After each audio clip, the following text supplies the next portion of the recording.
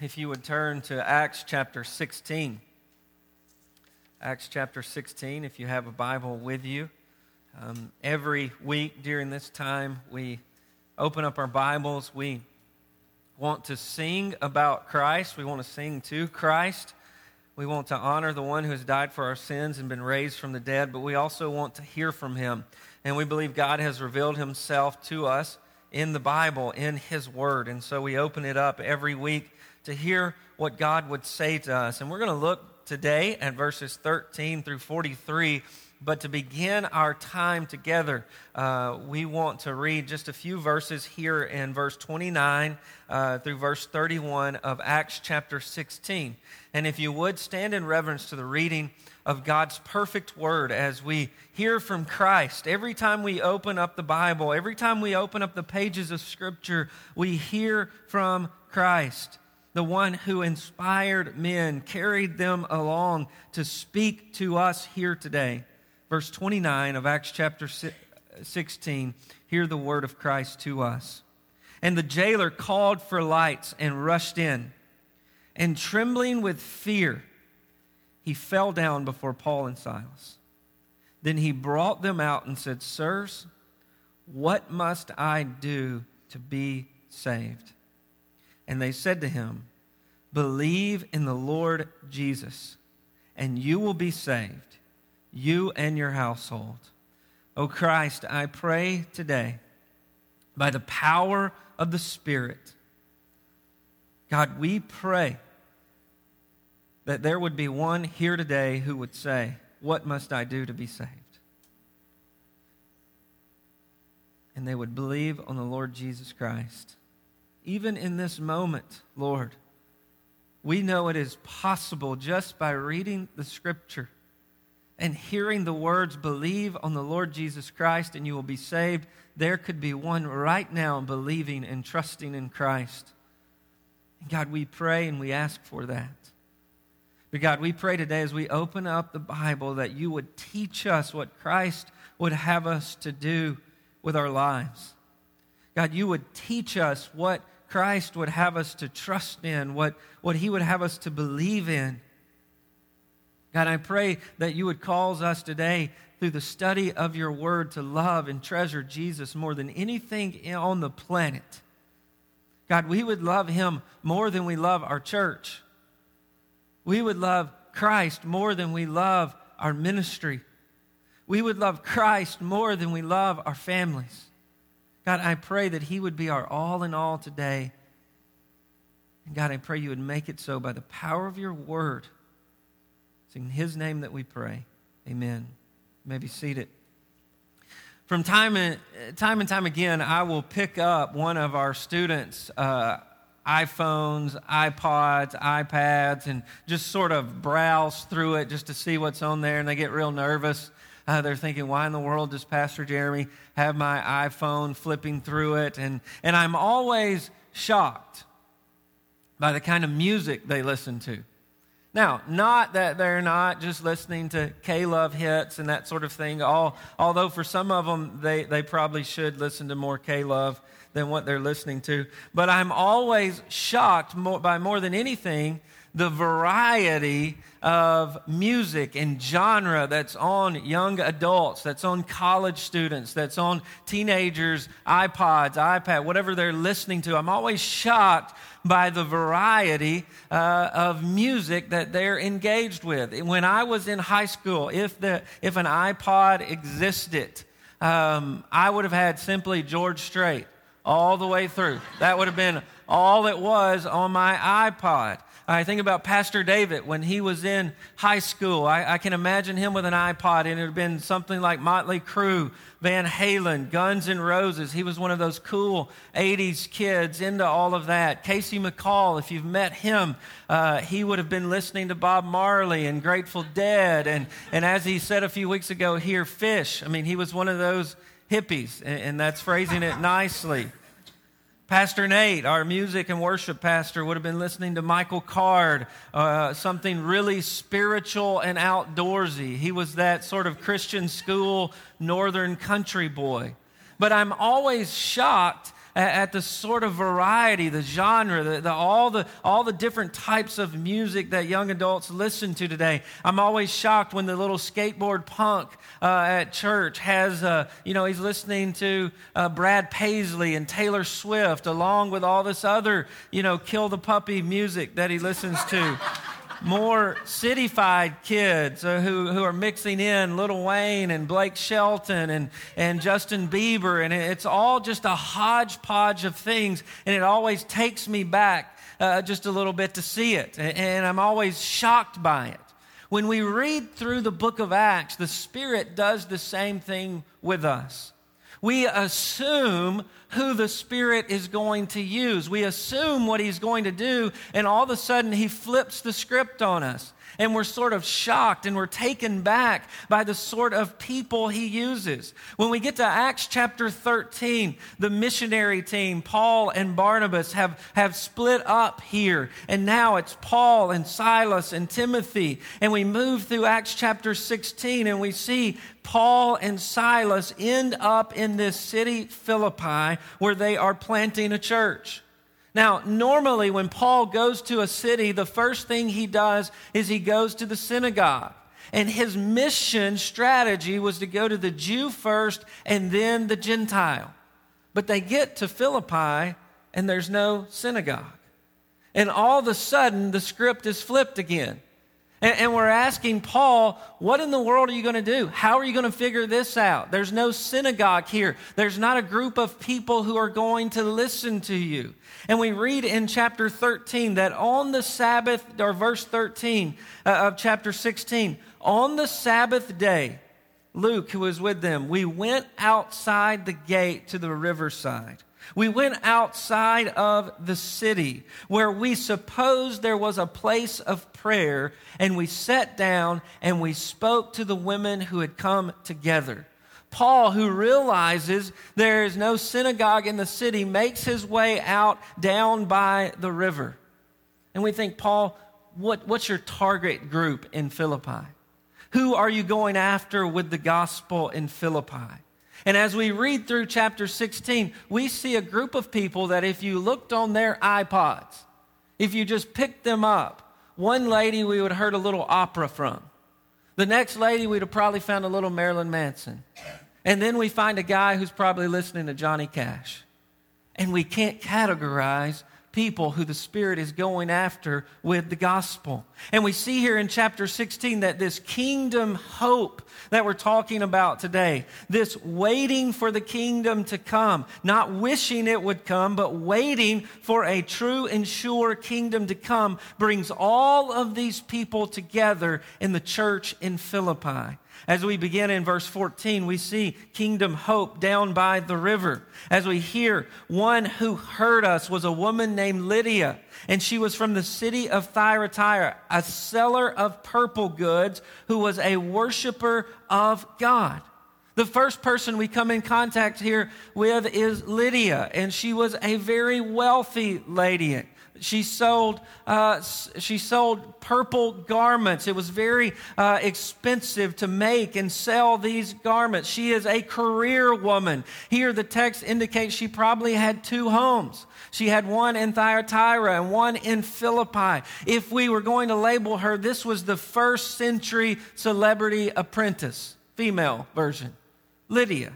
But she's also religious. Notice as the text continues, she was a worshiper of God. What this means is she was probably a Greek who began to attend these Jewish Bible studies, and she grew in her influence there. She was probably head of the women's ministry. That's who she was here. But notice what the Spirit says in verse 14. The Lord opened her heart to pay attention to what was said by Paul. The Lord opened her heart. You see, this was a lady who had lots of money. She probably had these two houses that she was moving back and forth from, selling her garments, making lots of money, and she was very religious. There was no reason to listen to what Paul was saying. I've got it all together. I've got this all figured out. Look at the way the Lord is blessing me. But she heard what Paul said. The Spirit of God opens her heart to understand all you have been studying, all you have been praying is fulfilled in Christ. The Spirit does this supernatural work here. And notice as the text continues, after that she was baptized, her and her household. And notice, after her baptism, she urged them. She urged us, saying, if you have judged me to be faithful to the Lord, come to my house and stay. And she prevailed upon us. We see this radical transformation. This is the female version of the rich young ruler that we read about in Matthew. This guy who has lots of stuff. This guy who comes to Jesus and says, how must I have eternal life? I'm very religious. I've done everything that you would ever want me to do. And I have all of this stuff. And Jesus says, sell it all and give it to the poor. And he goes away sorrowful. And then the question the disciples say, who in the world can be saved? Who in the world can be a part of this kingdom if that guy couldn't? He had it all together. And what does Jesus say to them? With man, it's impossible, but with God, all things are possible. What's the point there? What's the point?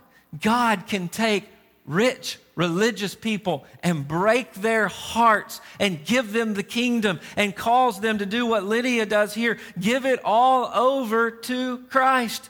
She says, y'all come to my house. You're looking for a place to meet. You're looking for a place to stay. Y'all come to my house. And we see this church in Philippi begins to meet in her house from this point on. We see here that this kingdom hope is for rich people. Now, that's a little odd to say. That's a little shocking for us to even talk about.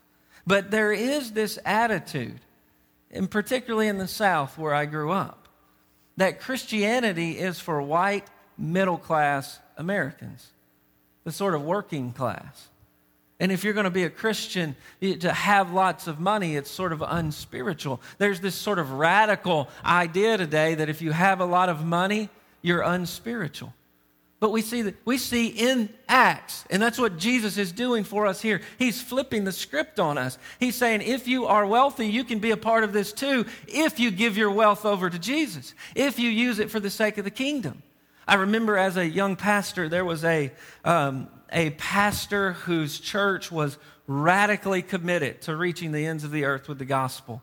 I mean, they were sending out they were giving to what Southern Baptists do, but they were sending out 15 to 20 of their own missionaries that were fully supported. And this guy I loved his preaching, and we had him down for a mission conference in Alabama, and even here when we got to Lexington, we had him down, and listening to his preaching, I thought maybe he was going to show up in a Pinto. I just thought he's not. He's talking about giving to missions all the time. There's no way.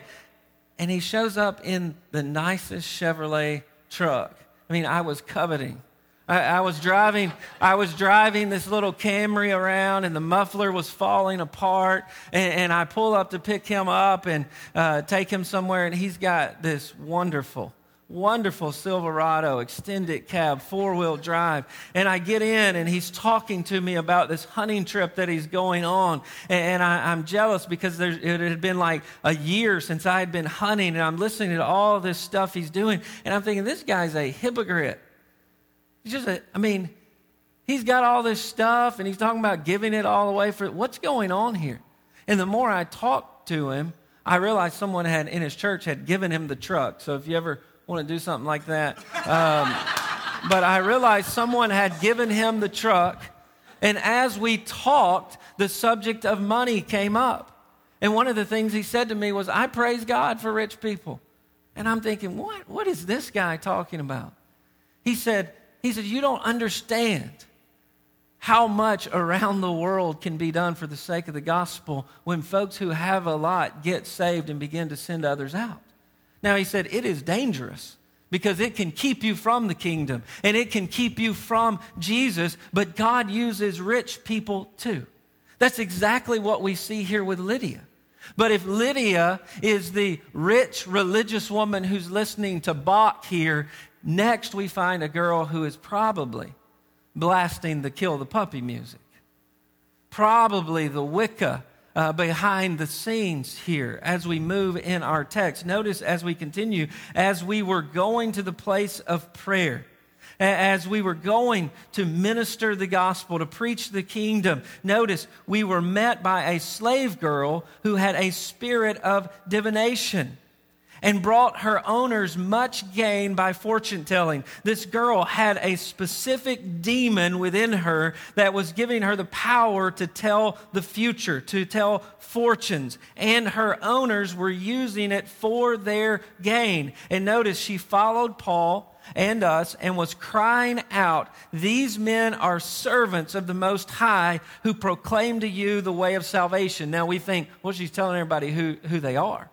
But she was doing it in a way that was annoying, that was mocking who they are, that was distracting from their ministry. And this she kept doing for many days. And Paul, who became greatly annoyed, turned and said, "I command you in the name of Jesus to come out of her." And it came out that very hour. Here we see the power of the kingdom, the power of the gospel. We see these kingdoms are colliding. This kingdom of gain that these owners have colliding with the kingdom of Christ, the kingdom of Satan colliding with the kingdom of Christ. And we see as Paul speaks by the power of the Spirit, the kingdom of Christ wins. But notice what happens when the kingdom of Christ takes over. But when her owners saw that their hope of gain was gone, they seized Paul and Silas and dragged them into the marketplace before the rulers. Just the opposite of what happened to Lydia. One who's willing to give it all over for the kingdom. They are grasping to it, and now they are fuming in anger that their hope of gain was gone. And this is what the hope of the kingdom does in our life. It gives us a new hope. It gives us an eternal hope, and it causes us even to let go of temporary hopes, temporary gain. The hope of the kingdom comes in, and as we move through the text, notice as we continue, they bring them before the rulers, verse 20. And they said, "These men are Jews, and they are disturbing the city. They advocate customs that are not lawful for us Romans to accept or practice." Now, there were synagogues in many of the cities here. But it was true that Romans could not worship or serve or give themselves over to a religion that caused an uproar to the Roman government. And here, that's what they are accusing Paul and Silas of doing, of opposing the Roman government with their practices. And notice they say they are disturbing the city. That's exactly what the kingdom of Christ is supposed to do in your life. When you believe in Jesus and you have this hope of eternity, it's not just comfort and safety and just life as normal all the time. There should be a constant disturbance in your soul. Do I really believe this? Do I really believe are things changing with my finances? Are things changing in my family? Can I just go on as business as usual? And here, Paul and Silas bring the kingdom, and it's no longer business as usual. There is a disturbance. That happens constantly in the context of the church. Your parents' hopes and dreams for you to marry a doctor and a lawyer and live down the street may be disturbed by a call to the mission field. Your spouse's hopes and dreams for you that you will just go to work and that you will just come home and provide enough money for the family that we can just get by may be disturbed by your commitment to the gospel when you begin to serve and you begin to give for the sake of the gospel. Your employer's hopes that you will continue to fudge and manipulate the numbers so that the business keeps growing may be disturbed by your commitment to a gospel that promotes integrity. There are disturbances in our life constantly because of the gospel. And as we proclaim the gospel, there will be disturbances all around us. Notice verse 22. The crowd joined in attacking them. They are so angry. They stir up this chaos. They stir up this mob that begins to attack them. And the magistrates tore the garments off of them and gave them orders to beat them with rods. A few scenes ago, we're down by the river with a nice group of ladies at a prayer meeting, an Old Testament Beth Moore Bible study. And now we're having our clothes tore off of us, and we are being beaten. You see what the kingdom does? You can't categorize. You can't plan it. 1 minute we're praising God for this lady who's letting us meet in her home. And then all of a sudden we're before the city and we're being beaten like fools. We're being treated as outcasts. What happens? What's the gospel doing there? There is the disturbance of the gospel that is going to prove what's really on the inside. Life does that, right? You say you believe the gospel and you trust in Christ, and then you have to live life. Just life. You may not be beaten before rulers and kings, but you know day in and day out there are difficulties that you have to face. No matter how much money you have, no matter how little money you have, everybody's facing life. Suffering, difficult, will unveil what's really there. If your gospel is just a 3-point track, it's going to be unveiled to you. If your gospel is just a theological system, it's going to be unveiled. If your Jesus is just your church attendance, it's going to be unveiled. Suffering, difficulty will reveal it. And that's exactly what we see as our text continues. Notice verse 23. And when they had inflicted them with many blows upon them, they threw them into prison. And not just prison, you get to the center of the prison where no one can get to you, ordering the jailer to keep them safely. Having received this order, he put them in the inner prison and fastened their feet in stocks. Now, remember, the gospel is moving. The gospel is going forth. And now, all of a sudden, they are bound. And Paul's thinking, how in the world am I going to get the gospel out? How in the world am I going to get the gospel to the ends of the earth? That's what I'm called to do. I'm in chains. This can't be a part of the plan. But notice what Paul does here. About midnight, Paul and Silas were praying and singing hymns to God. Now, you can't work that up. It doesn't matter if Clay Tabor, Chris Tomlin, or the Gaithers are leading worship. If you are in a jail cell, having been beaten unjustly, it's going to be impossible for you to sing hymns, choruses, praise songs, passion CD, whatever. When you have been beaten nearly to death with rods, it is impossible to work this up. It doesn't matter who's leading the worship, but notice this is the design of the Spirit here.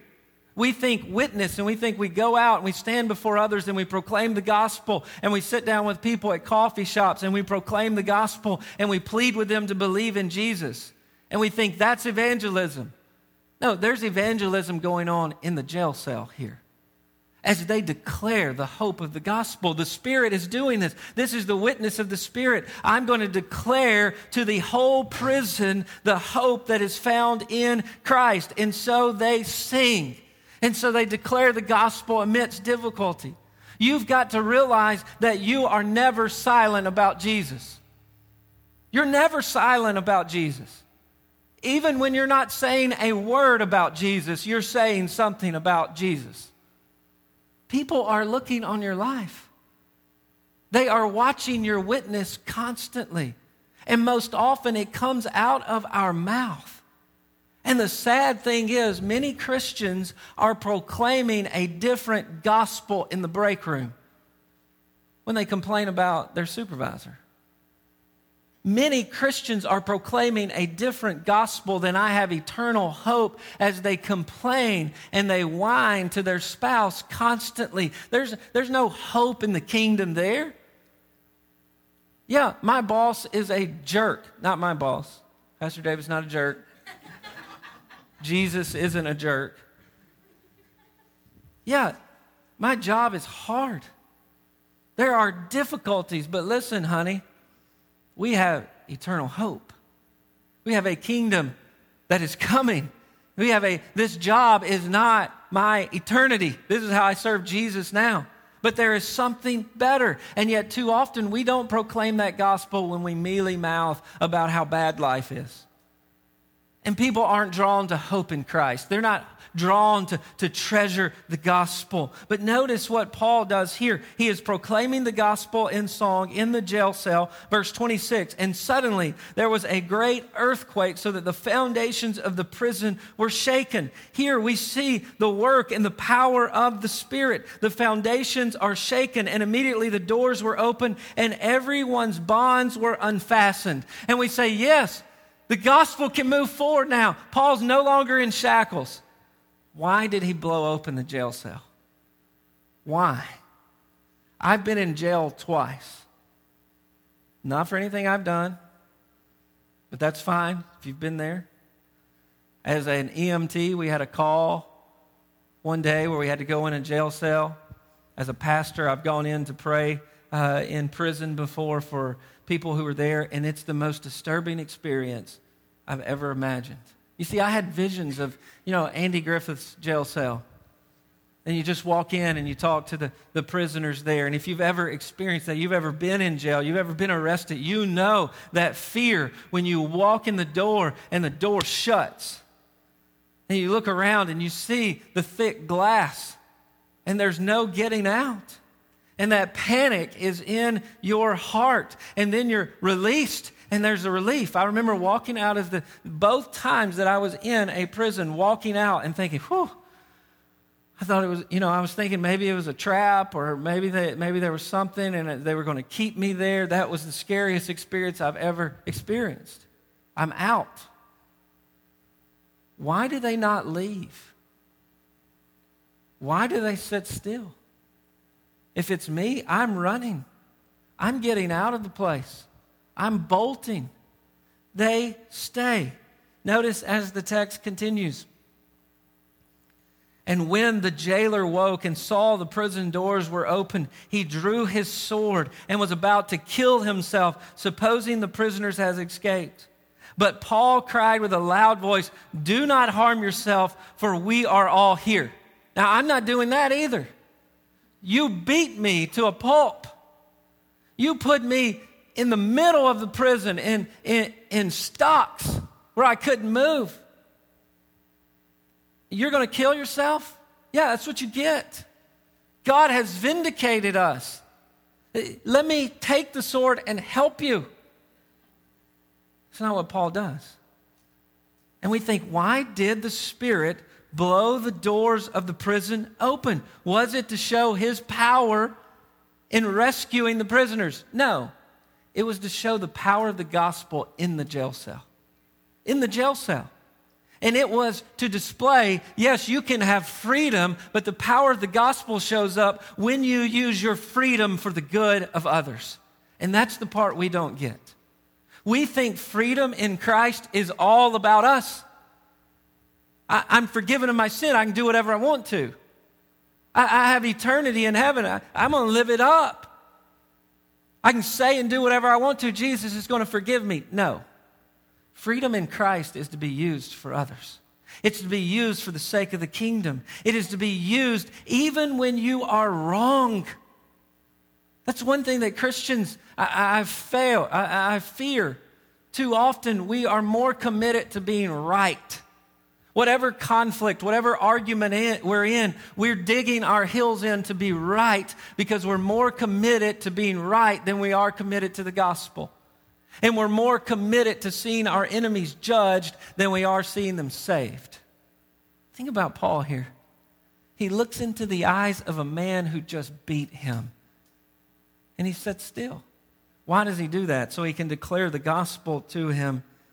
Notice Paul cried with a loud voice, "Don't harm yourself, we are all here." And the jailer called for lights. And he comes in and he is trembling. And he falls down before Paul and Silas. And he asks them, "What in the world must I do to be saved?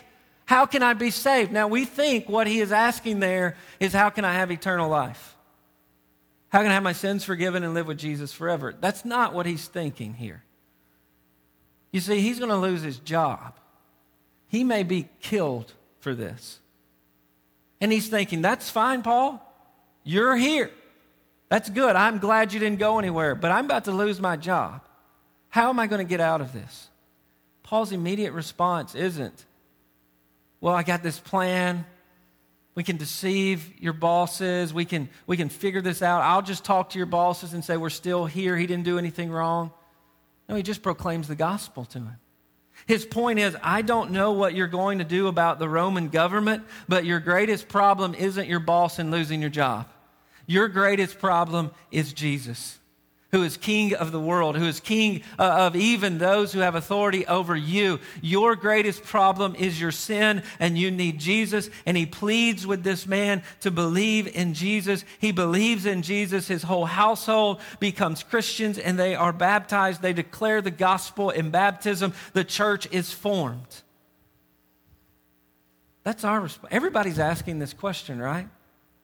What must I do to be saved? One way or the other. Even if most people aren't thinking about their sin when they ask that question. Your coworkers, when the diagnosis is cancer, and they look at you and say, what am I going to do about this? You can't cure cancer. But you do know the answer to their eternal problem. And his name's Jesus. And he's like, I'm going to walk with you through this. The job's gone. I don't know how you're going to pay your bills. I'm going to be a friend and I'm going to walk through. But the reality is, our biggest issue is eternity. Our biggest issue is our sin debt toward God that we need Jesus to solve for us. Now, this story ends. Paul is freed. The city officials even realized they were wrong. They were wrong in having these Roman citizens beaten, and they let them loose. They free them. And we think, happily ever after, right? No, Paul ends up in chains again. Paul ends up beaten for the sake of the gospel again. And we think, how in the world does the Spirit use that? Over and over, the Spirit is using difficulties to declare the hope we have in the kingdom that is coming.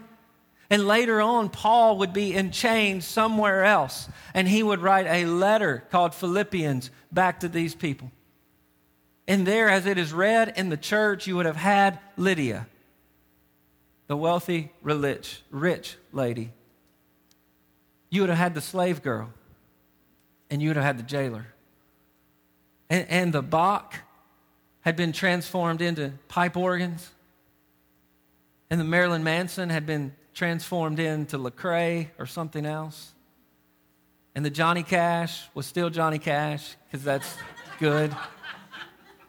But there they are. They're seated on the front row, and they receive this letter from Paul, and the letter begins, I thank God upon every remembrance of you. Now, Lydia, that's a pretty simple story. But the slave girl running around screaming so we can't preach the gospel, I thank the Lord upon every remembrance of you. Because I thank God for the way he delivered you. The jailer, I thank the Lord upon every remembrance of you. The man who beat us, the man who put us in the cell. Yes, because they would believe him when he wrote, to live is Christ and to die is gain. And that's the hope of the kingdom. And that's the story that the Spirit is longing to tell in your life. Everyone here is in all kinds of different situations. You've got all kinds of problems. Some of them are with your family. And yet, the hope of the kingdom is that you have something better. And you can endure, and you can trust, and you can pursue Christ even now. And that's the witness of the Spirit in your own life. Some of you are telling the story of the hope of the kingdom down at the insurance office, down at the school. You're telling the story of this hope that you have in Christ at the veterinarian office. You're telling this hope of the kingdom in the break room, in the lunch room, the hope of the kingdom. But the story is still the same, whatever the circumstances or whoever you are. The hope of the kingdom is still the same. You've got your sins forgiven. You have a better kingdom coming. And that's the power of the Spirit in our lives. You're not going to find that on an iPod. You're not going to be able to narrow that down to one group of people. I feel that it's tragic so often in the context of the church when we're like Paul and we're like Silas and we go into a city and we say, who are we going to reach here?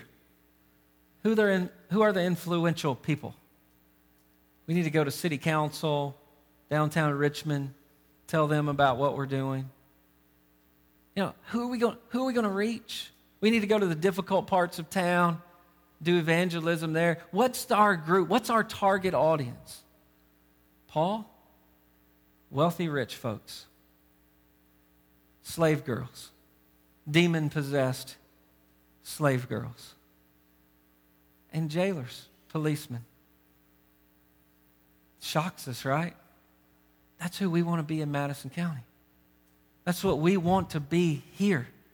And that's the power of the Spirit. And that's a declaration of the hope of the kingdom. Our hope is not in one ethnicity. Our hope is not in one social, economic group of people. It's not there. Our hope is not in the right status and what we're going to wear and what we're going to look like. Our hope is not that everyone in Madison County will one day wear an I Heart MC shirt. Our hope's in the gospel. And our hope is one day we will gather here and we will see all kinds of folks in this, but kind of like looking on one of those iPods. Someone walks in and they are taken back. This is scandalous. And yet it's the power of the Spirit. Let's pray. God, we thank you for your word and we thank you for the gospel. And God, we pray today that your word and the gospel would move, even now. It's in the name of Christ we pray. Amen.